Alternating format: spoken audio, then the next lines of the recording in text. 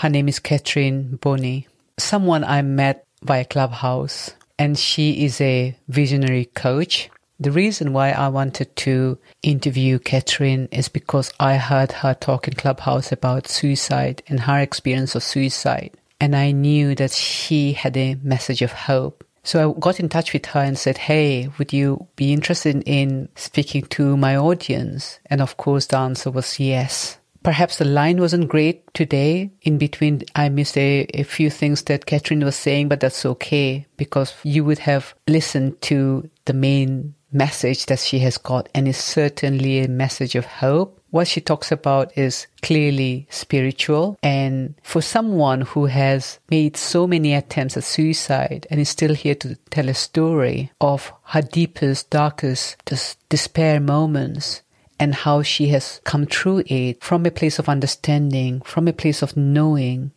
is profound. I was deeply touched by the conversation I had with her. And I know that if you listen with an open mind, you too will be touched by her story and the message of hope and how she is now using her story and her lived experience to make a difference in the people's lives, people who come to her. And I think you too will be inspired by what she has to share. This podcast may challenge your beliefs about well-being. Hi, we are Rani and Suraj, a husband and wife team, psychiatrists, authors, and well-being coaches. We guide heart-centered entrepreneurs and professionals to their true well-being. We bring our mental health and coaching experience and understanding of Eastern spirituality into our conversations every week. So, if you're excited to embrace clarity, fun, and ease in your life, relationships, and business, stay tuned. Welcome to the Listening into Wellbeing podcast.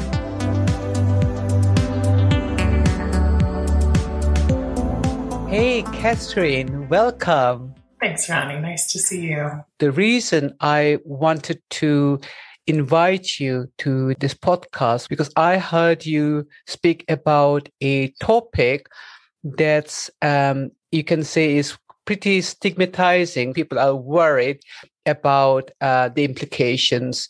I wanted to give people a message of hope, and I know that because you survived something that most people would not even want to mention, I really want to get your story, your perspective about that. Yeah, no, it's perfect. So anytime people mention the S word, which is suicide, or that I have self-harmed, like everyone goes into panic mode. I know that how you spoke when I heard you in Clubhouse is that it was very powerful. It was about hope. And I want my listeners to feel hope. It's so funny just listening to you talk about the idea of the word because I'm feeling it in my body, right? Like you're just setting it up like, oh, we're going to have that conversation. And all of a sudden my heart starts pounding. All of a sudden, like I'm just noticing my hands and it's like, all right, we're talking about this thing. And it's so real what you're pointing towards. Because we are all so afraid of the word suicide. And we have so many stories about it. We have given it so much power. And in doing so, what I see about it from my own experiences is that we have taken something that is incredibly complicated and difficult and have compounded it to make it just so incredibly untouchable. This thing that is part of what we experience as humans is not anything that we can really sit with and be with because it is so terrifying to us as medical professionals, as parents, as friends, as relatives. And for me, the way that I identify, and this is new for me, right? So the experience is old, but the understanding and the awareness of it is relatively fresh. It's just happened in the last few months. So it's still an exploration of how do we sit with this? How can we get curious about this conversation and what can we do to support one another in really helping people who are struggling. Yeah, absolutely. So I am an attempted suicide survivor. Those are my words. I've never heard anyone introduce themselves in such a way, but I am a person who has had suicidal ideation. So I have sat with the thought of ending my life. So I had a suicidal directive, and I'll talk a little bit more about that, such that I took action on the thought, right? So I had the thought that occurred to me, and it seemed real enough that it required an action in life. So I took the effort to end my life deliberately. And what's true is that I was unsuccessful. And that is the reason that I'm sitting here today. And there was a time in my life where I had that experience 5 times over a 12-year period. What, trying 5 times? I've tried to kill myself 5 times, yes. So a little bit about my story. So when I was 10, my mother was diagnosed with rheumatoid arthritis. And that was just devastating because my mother was bigger than life, right? Just a star in the sky. And she went from being larger than life, glamorous, to crippled in bed, just moaning in pain. And what I saw about that, like the way that it occurred to me as a 10-year-old, was that she was creating her experience and her thinking. So it was the first time that I had a realization about how life worked. As a 10-year-old? As a 10-year-old. Okay. Had an insight that she was in some way choosing the experience that she was having by creating it in thought. Like, very clearly, I heard that communication. It made no sense to me whatsoever. Like, I didn't understand it. I just knew it as truth, right? That our experience of reality is in our thinking, lives in our thinking.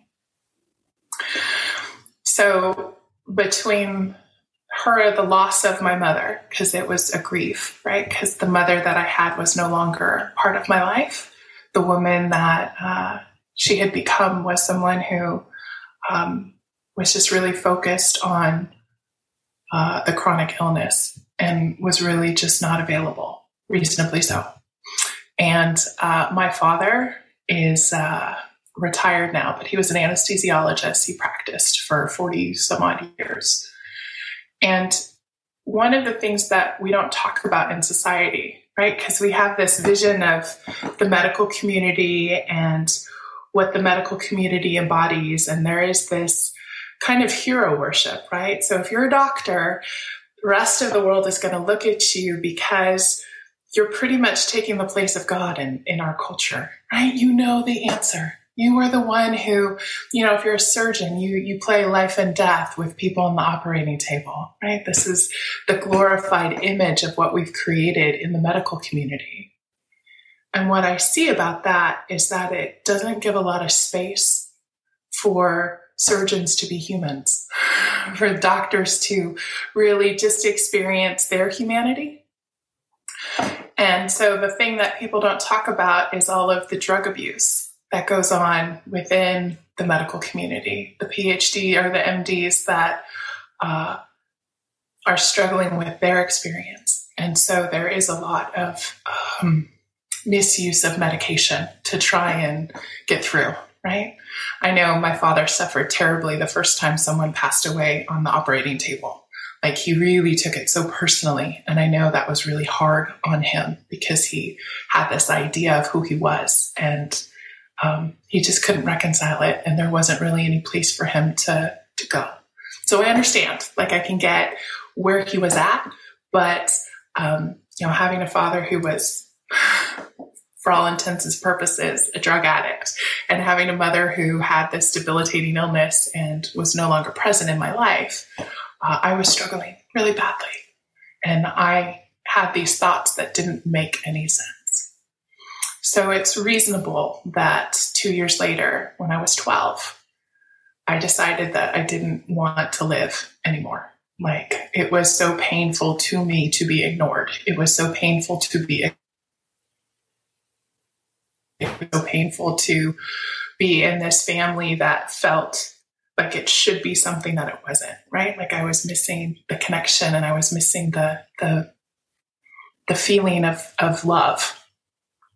So that struggle was real. And in my mind, I knew that there was a possible future where the world could change. Like, I knew that it wasn't necessarily, this was a moment to moment. Like, there is some, that life ebbs and flows. So I knew that. And I was really clear that I was done. Like, I can't live anymore. I'm done. I'm in too much pain, and this hurts too much. So I took a handful of pills and tried to end my life, because that's what really seemed like the best decision in the moment. And what's true is that the handful of pills that I took didn't kill me. And what's true is that I never told anyone what I had done, because there was such an emphasis on other people's thinking and what it would mean, what the world would make of me, what it would mean to my family, how it would be viewed, what it would create about me in life. And it wouldn't be okay. Like, there was no place where that action and that choice would have been seen from a space of compassion and love. All I saw was the criticism, the judgment, the ostracizing, the stigmatism, the finger pointing, the blame, right? What's wrong with you that you did this? So I did the only thing that seemed reasonable. I didn't say a word.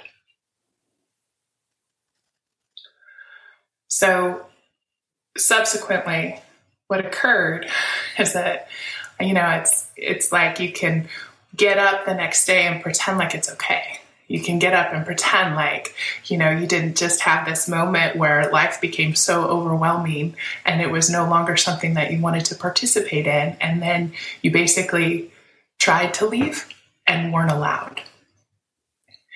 And it's like, okay, that didn't really happen. Okay, like, I'll just pretend like everything is okay, like, smooth it over, right? It's just like, let's just pretend like nothing's going on here and just kind of push it to the side and just keep going. But the feelings and the experience, right, it didn't go anywhere. And so it makes sense to me that 2 years later, I found myself in the same circumstance. And 3 years after that, and 2 years after that. And I'm just not very good at taking action, basically. I'm just not,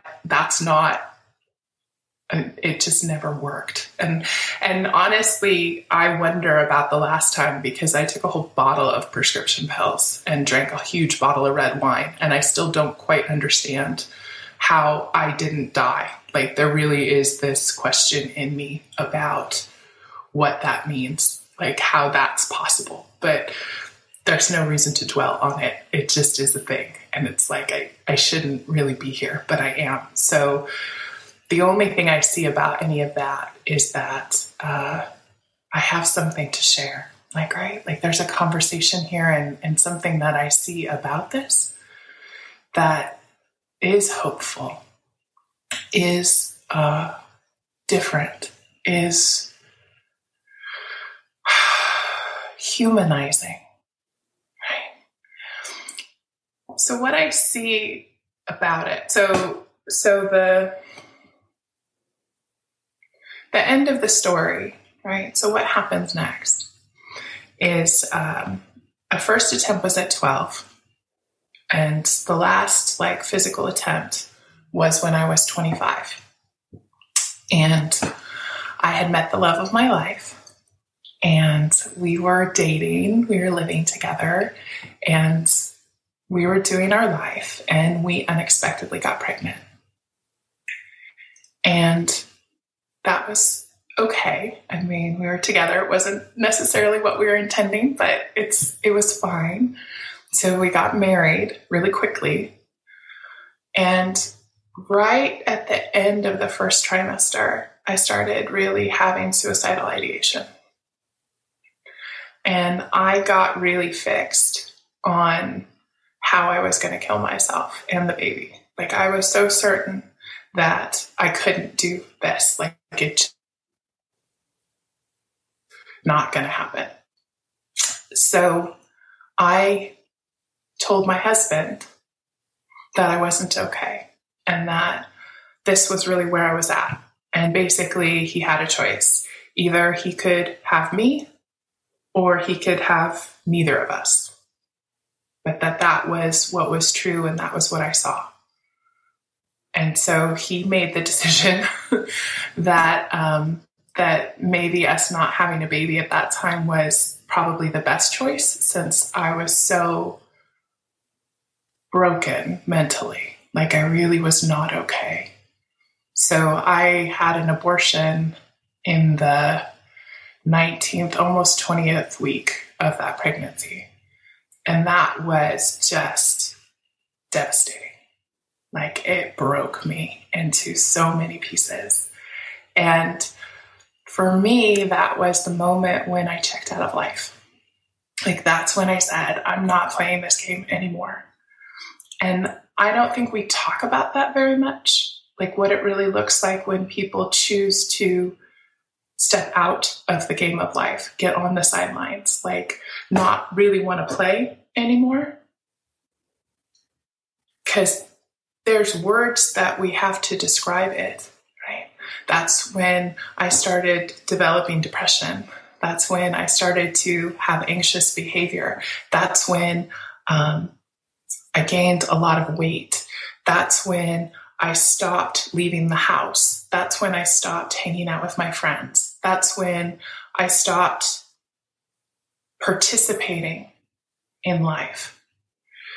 And what I know about it is that as human beings, we can live life in life, right? We can go out and interact with people and go to work and participate, right? Be involved in life, volunteer and study and have relationships and play. That's being in life. And if you take yourself out of that part of it, what happens is that you live life in your head. So instead of physically leaving the world, you suddenly live entirely in your mind. And the creative force that we are makes elaborate stories of reality in our own minds because we have nothing better to do. So we get so creative, but it's such a misuse of the creative use of thought, because thought is meant to be out in the world. Thought is meant to have conversation and play with people and experience life in 3D. It's not meant to just sit in your own head, in your own house, on the couch, creating elaborate stories about what's true. And the less stimulus and the less experience we have outside, the more we drop into a lower and lower and lower and lower state of consciousness until all of the symptoms that are a clinical diagnosis is simply the impact of chronic overthinking, because all you're doing is sitting in your own thought. But can I say, Catherine, that when you were doing that, you didn't realize that, I guess, because otherwise you wouldn't have been doing that. Is that right? So when you go back to what happened back then, when you were doing that, surely you just couldn't help it. you were where you were at the time. Is it right to say? So it is true that I was where I was at the time, and it was the best thinking that I had at the time. But it's also true that I had said that I wasn't going to play.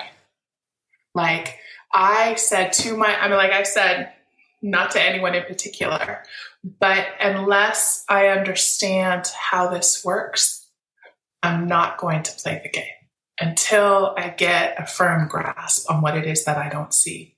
So it was in me, there was a knowing that I was missing something. I just didn't know what it was. Okay, and how long ago was this? So that was when I was 25. So it was 17 years ago. 17 years ago. And then what happened? How did it all switch for you? It started when I was called to teach. So there were 3 years where I just wasn't, no, it was more than that. It was a depression. It was an unhappiness. It was just a numbness to the world. And when I turned 32, I think,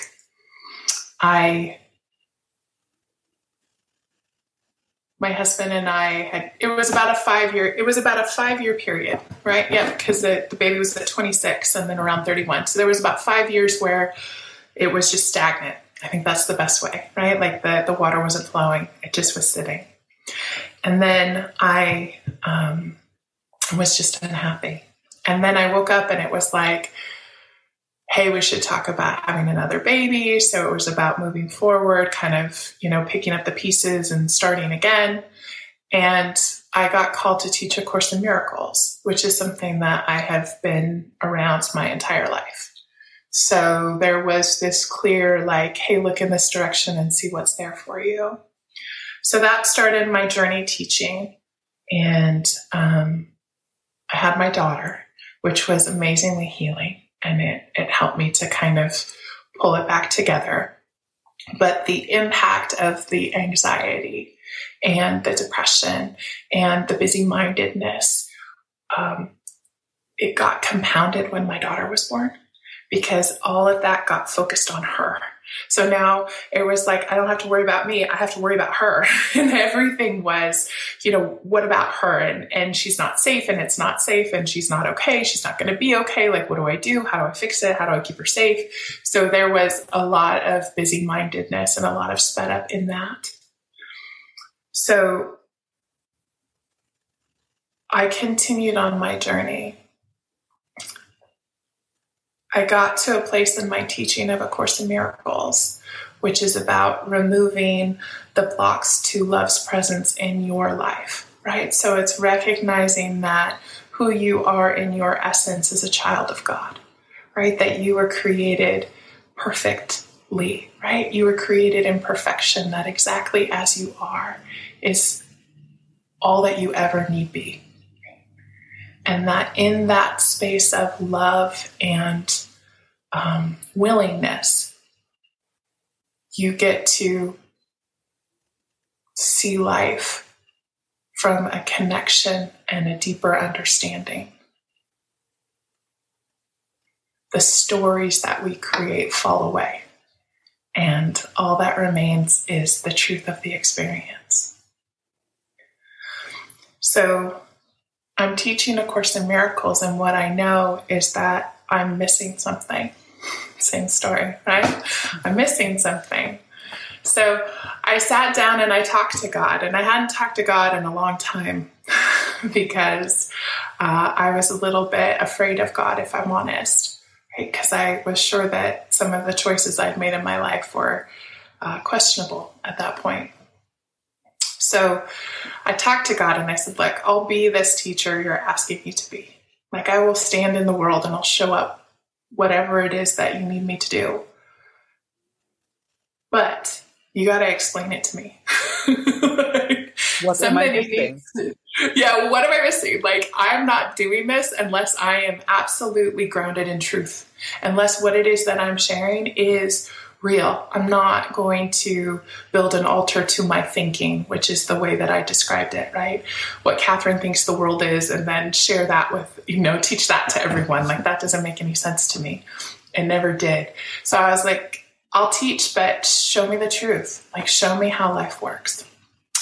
And it took me a while to notice, but within like 10 minutes, I was listening to an audio recording of an author, and he was sharing about the 3 principles understanding and this man named Sid Banks. And it was so transformative. It like pierced my heart. And I just had this feeling of just awakening. Right? I didn't have any idea what it was. I just noticed, like, all of a sudden I had this feeling that I hadn't felt in so long, because I had been so hopeless, that I had been so disconnected, that I had been so alone in my experience. And it was even just the simplest part of the understanding, that I'm not broken in need of fixing. Yeah. There was nothing for me to do but see it clearly, that it just shifted. And then it became the journey of unfolding. And for me, it was a 7-year process that accumulated, like I said, at the beginning of this year. So what happened for me is I had remembered that there was these experiences from earlier in my life, but I hadn't processed them. I hadn't sat down with a therapist. I hadn't gone through them. I hadn't journaled about them. I hadn't done any of the techniques or approaches that look beneficial to people that have those kinds of, that kind of emotional baggage, I guess is the best way to say it. To me, it had just sat for a long time, and I had just let it be. So in February, I was taking a program with a mentor in the 3 Principles community. And what I noticed is that I was absolutely afraid. Like, there lived in me this separation between the person that I had become, right? Happily married, mother of 3, right? Midwestern housewife, right? Like this beautiful person with a gorgeous smile that you noticed, right? Like, there she is showing up to life. So there's this part of me. But that past, right? Like that girl, that 12-year-old, that 15-year-old, that 18-year-old, that 21-year-old, that 25-year-old, that was so hurting in the experience. Like, I had never looked at her. And what I saw was that I was terrified of her. Like, she was so scary to me, and it seemed so real. I mean, even in the conversation, it doesn't make sense, but it was so real to me. Like, it was true. I was terrified of her. I thought that she could hurt me. I thought that she was separate from who I am, right? Like, I had it split. And what occurred for me is that I really saw that it was just the story that I had made up. And for me, it went one step further, because I was raised deeply religious in the school of Catholicism. And in those teachings, suicide is a sin. And if you are someone who takes your own life, then you are cast out of God's love forever. You are just beyond, right? Beyond redemption. And what I saw in February was that I believed that. Yeah. Like I really saw that I had created this story that my actions meant that God didn't love me, right? That I was somehow separate from life. And I lived into that story as if it were true. That was my understanding of life, was that I could participate, but I would never be included because I was already damned. Wow. Right? And so when I got brave and I looked and I saw it, it's a story. Like, it's not true. I've never been separate from that which created me. I'm not, eternally damned to hellfire. Like, none of that's real. Like, it's just part of the illusion, right? It's the story that we make up to understand what it is we see, but it's not real. And so for me, when that fell, I saw something about suicidal ideation that completely changed my come from, right? Like, I saw it in an entirely new way. So the best describe what it feels like to someone who's never been in that place, right? Like you've never, I'm fairly confident that most human beings at one time or another have had the thought of suicidal ideation, like a glancing thought of, oh, I could just end this, or I don't want to be here anymore, or wow, I don't have to do this. And it drops because it's so not, there's nothing attaching to that, right? Like it doesn't impact. It's just kind of like it's there and it's gone. But for me, when I call it a suicidal directive, what I'm pointing at is this feeling of absolute and complete separation. And the metaphor that I can offer is being adrift in the ocean.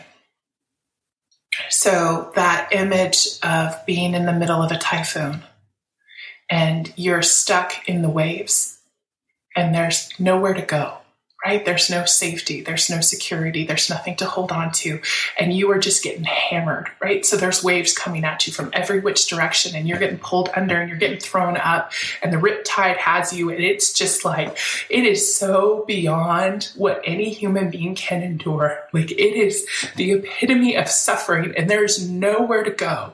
Nothing to do because you are stuck in the water, drowning. And all of a sudden, this thought comes. And it's so amazing because this thought comes. And it is a gift because this thought comes and you pop up out of the water. And for 1 second, you can take a breath because this thought has lifted you from your current state of awareness and brought you to a different place. And what there is to see about it is not that that thought is, hey, you should end your life. And it's not a directive. It's not saying, hey, you don't need to be here anymore. What it is to me is it's an insight. And it's a beautiful gift because you just saw how human beings work. Even in our deepest moments of suffering, we are perfectly designed because we're given a way out.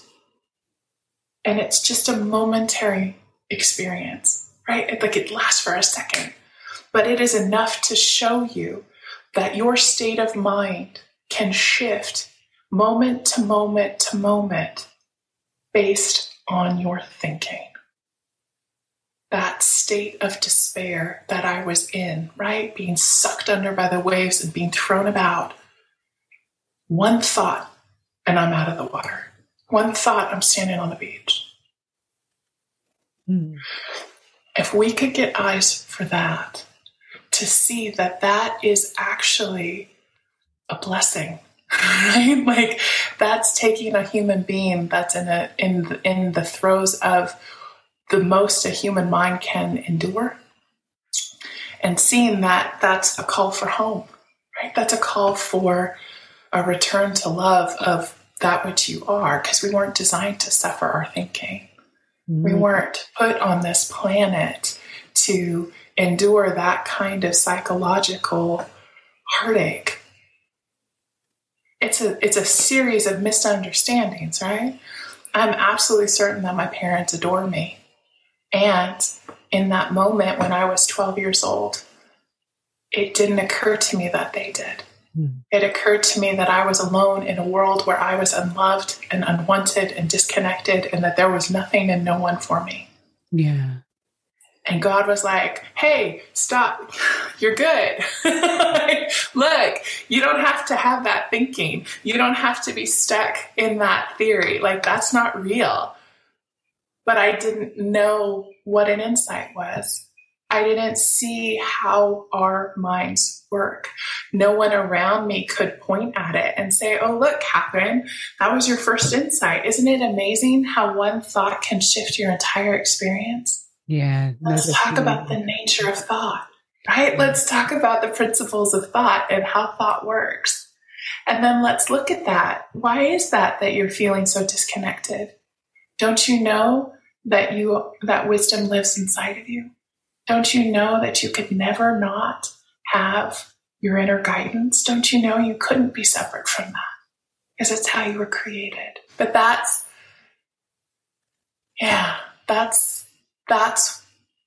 what I see about it. Yeah. It's like when we can put down our own fears about what the word means and what the thought means, and to really just understand that in so many ways, it's just a function of our design. Like, that's how we were created. And it's a total and complete misunderstanding of the story about what we've made it mean. From a religious context, from a mental health perspective, right? A continued pointing at a brokenness that doesn't exist in a single human being. There's so many things you have said, Catherine, that like, wow, okay, can we go back to this? Can we go back to this? But I think, people have suicidal ideations and they are just neutral, but then, because of the stories and the fear of what it means, it becomes a big monster.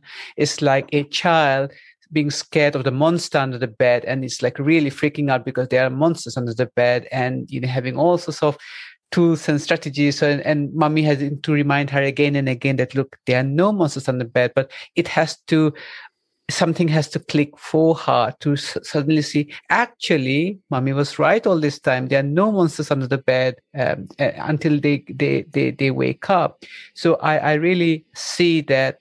And can I just say a funny thing that when I was very young, and you said everyone must have had suicidal ideation at some point. I still remember when I was young, I had what people would call a perfect childhood. I had no trauma that I can remember, nothing like it. Obviously, we had, things that I made up to mean something, and, a lot of like name callings between our siblings and fights and everything, and like wanting to put someone down and sort of saying, all those sort of sibling stuff, which is, perfectly normal. And I remember once having this thought that I just want to die. I just want to end my life. And obviously I didn't take any action on that, but I was very young. And I just said, what would happen if I just, died and killed myself? And I didn't mean it that way, but that thought came to me, and I got scared when I had that thought. And obviously, I didn't take any action or anything, but that thought did come to me. But if I had lots and lots of trauma, one after another, and I had, one thing after another happening, that could have easily got into like, oh my goodness, that means that I do need to do something about it. This is what I mean. So I wanted to share that, and because just to in a way destigmatize it and say, yes, even I had this thought, because I was really, feeling sorry for myself as well, that, oh, no one loves me, that kind of thing. And it was not true. And it was not true. But if I can have that thought that come to me, and when I was very young, and thinking like, I hope people will, miss me when I die, that kind of thing, that was very innocent, but I did have that.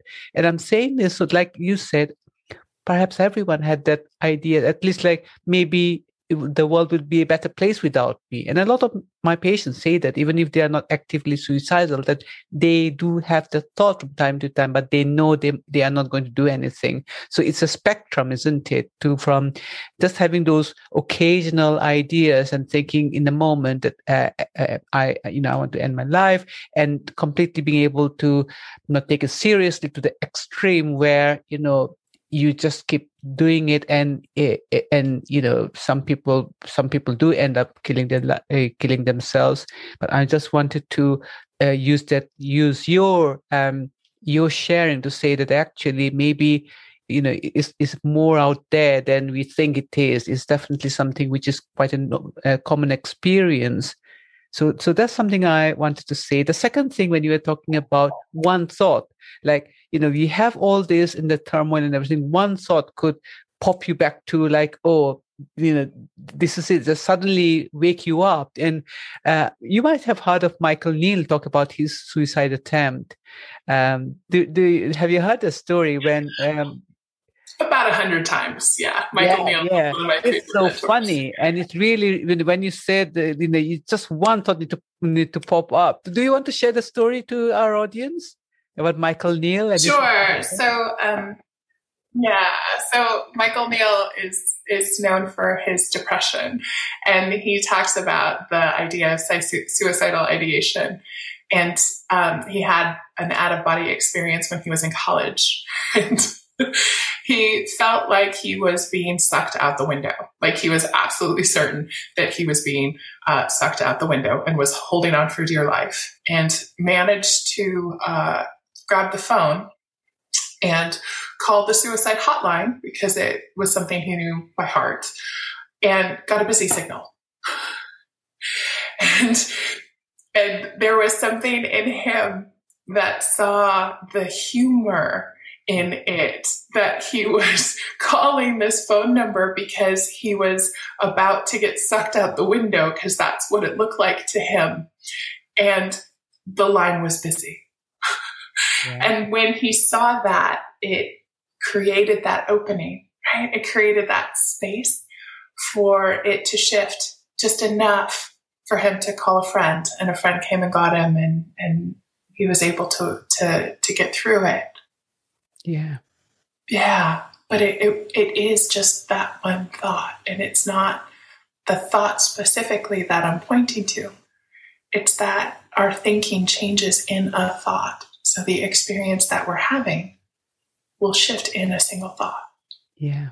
But it's getting eyes for that. It's starting to have conversations about it. It's sharing it as how our bodies and minds work.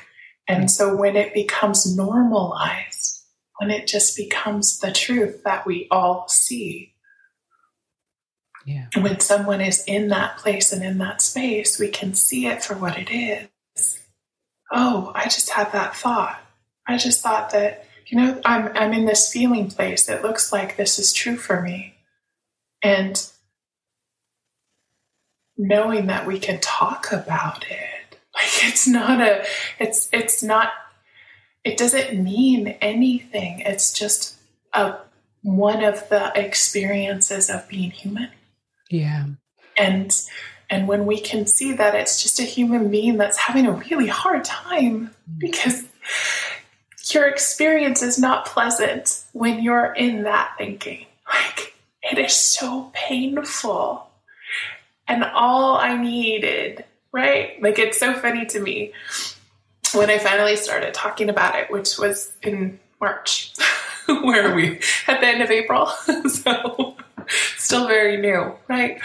Like I said, I'm still in this exploration, but I shared my story, right, with someone for the very first time, and he looked at me and he said, "I'm so glad that you're here.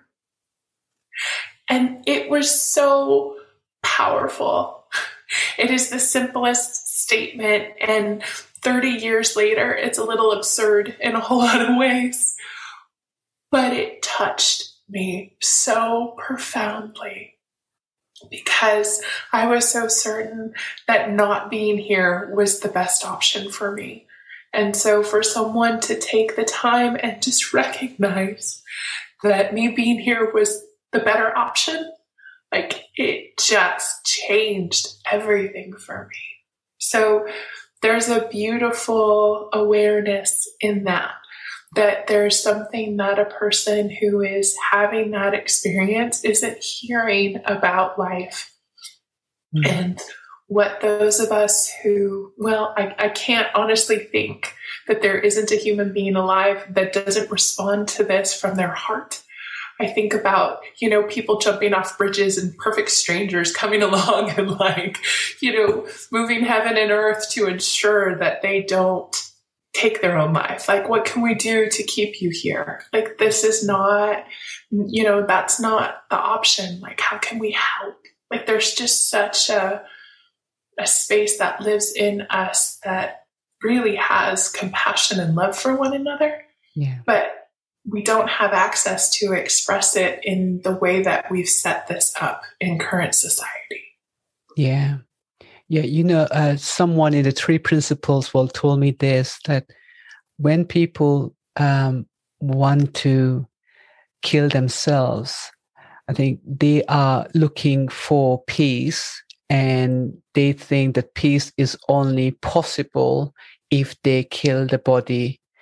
And to be able to show people that you do not have to kill the body in order to feel the peace that you're looking for, that you are already it in your true essence. That would be a biggie. That would definitely revolutionize the way we see, the way we think about suffering, the way we think that because I'm suffering, I cannot be peaceful.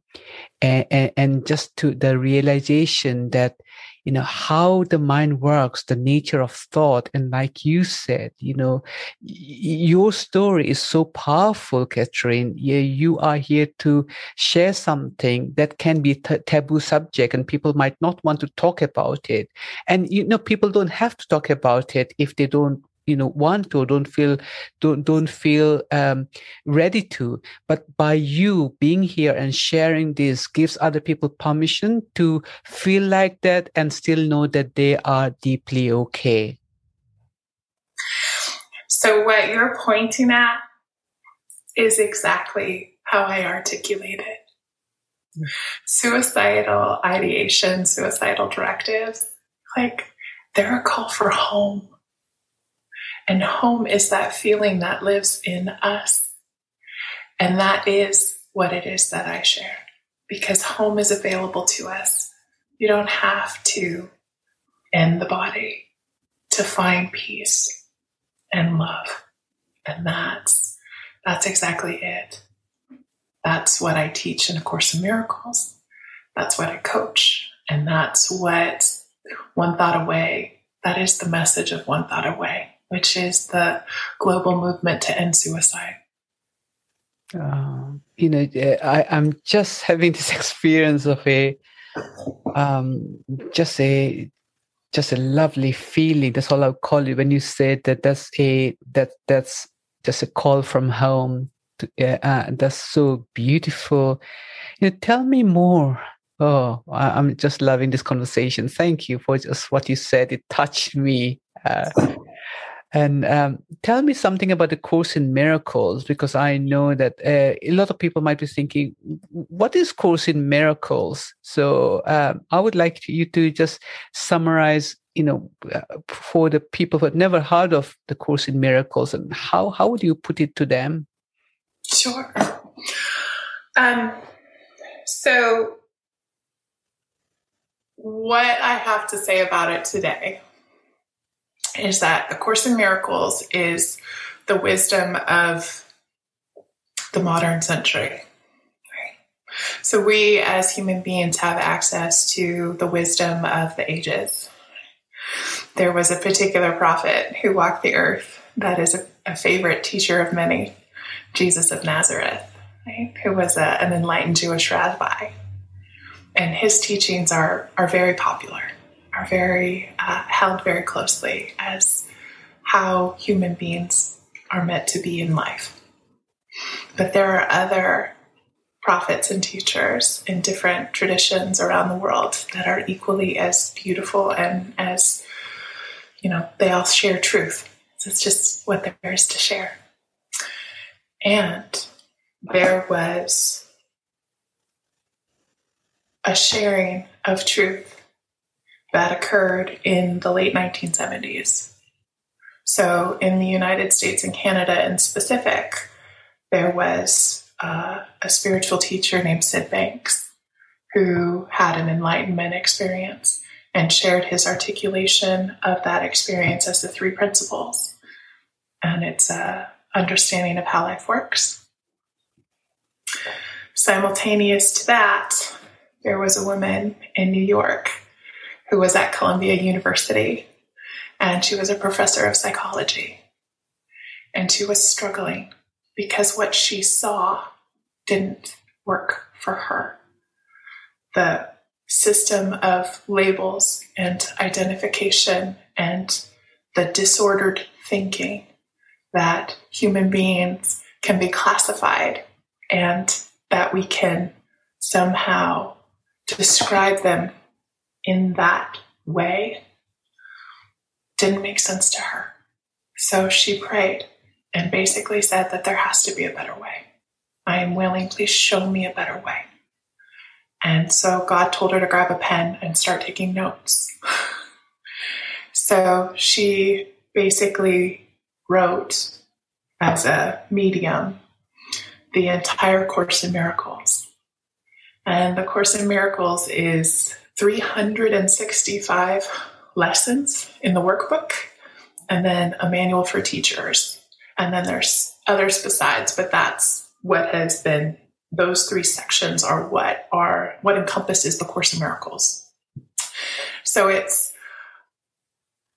a course to remove the blocks to love's awareness, right? Which is your natural inheritance. It's what you are. I've said that before. Right? You were that which created you in love.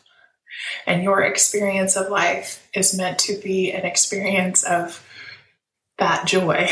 There's nothing here that is requiring suffering or fear. Right? So the Course in Miracles is a mind training, and it's an opportunity to correct the misunderstandings that human beings create, right? We make believe. So the stories we make up about life, the Course is very clear in a process to have those misunderstanding falls away, and what remains is your true essence of love. Beautiful. Now, what I see is that the wisdom from the East Coast and the wisdom from the West Coast of these United States around the 1970s are a beautiful reflection of each other. So there's something beautiful about understanding the principle of thought and then looking at the wisdom of A Course in Miracles, because wisdom, mind, that which we are that lives inside of us, and the reconciliation that you are not separate from that which created you. In those 2 spaces, when you occupy them both and see the truth, all that is the happy dream. Right? All that remains is just the beautiful experience of being alive. I just loved your gesture as well when you brought your 2 hands together and it folded in front of your heart. So like this in what we call namaste in India. Wow.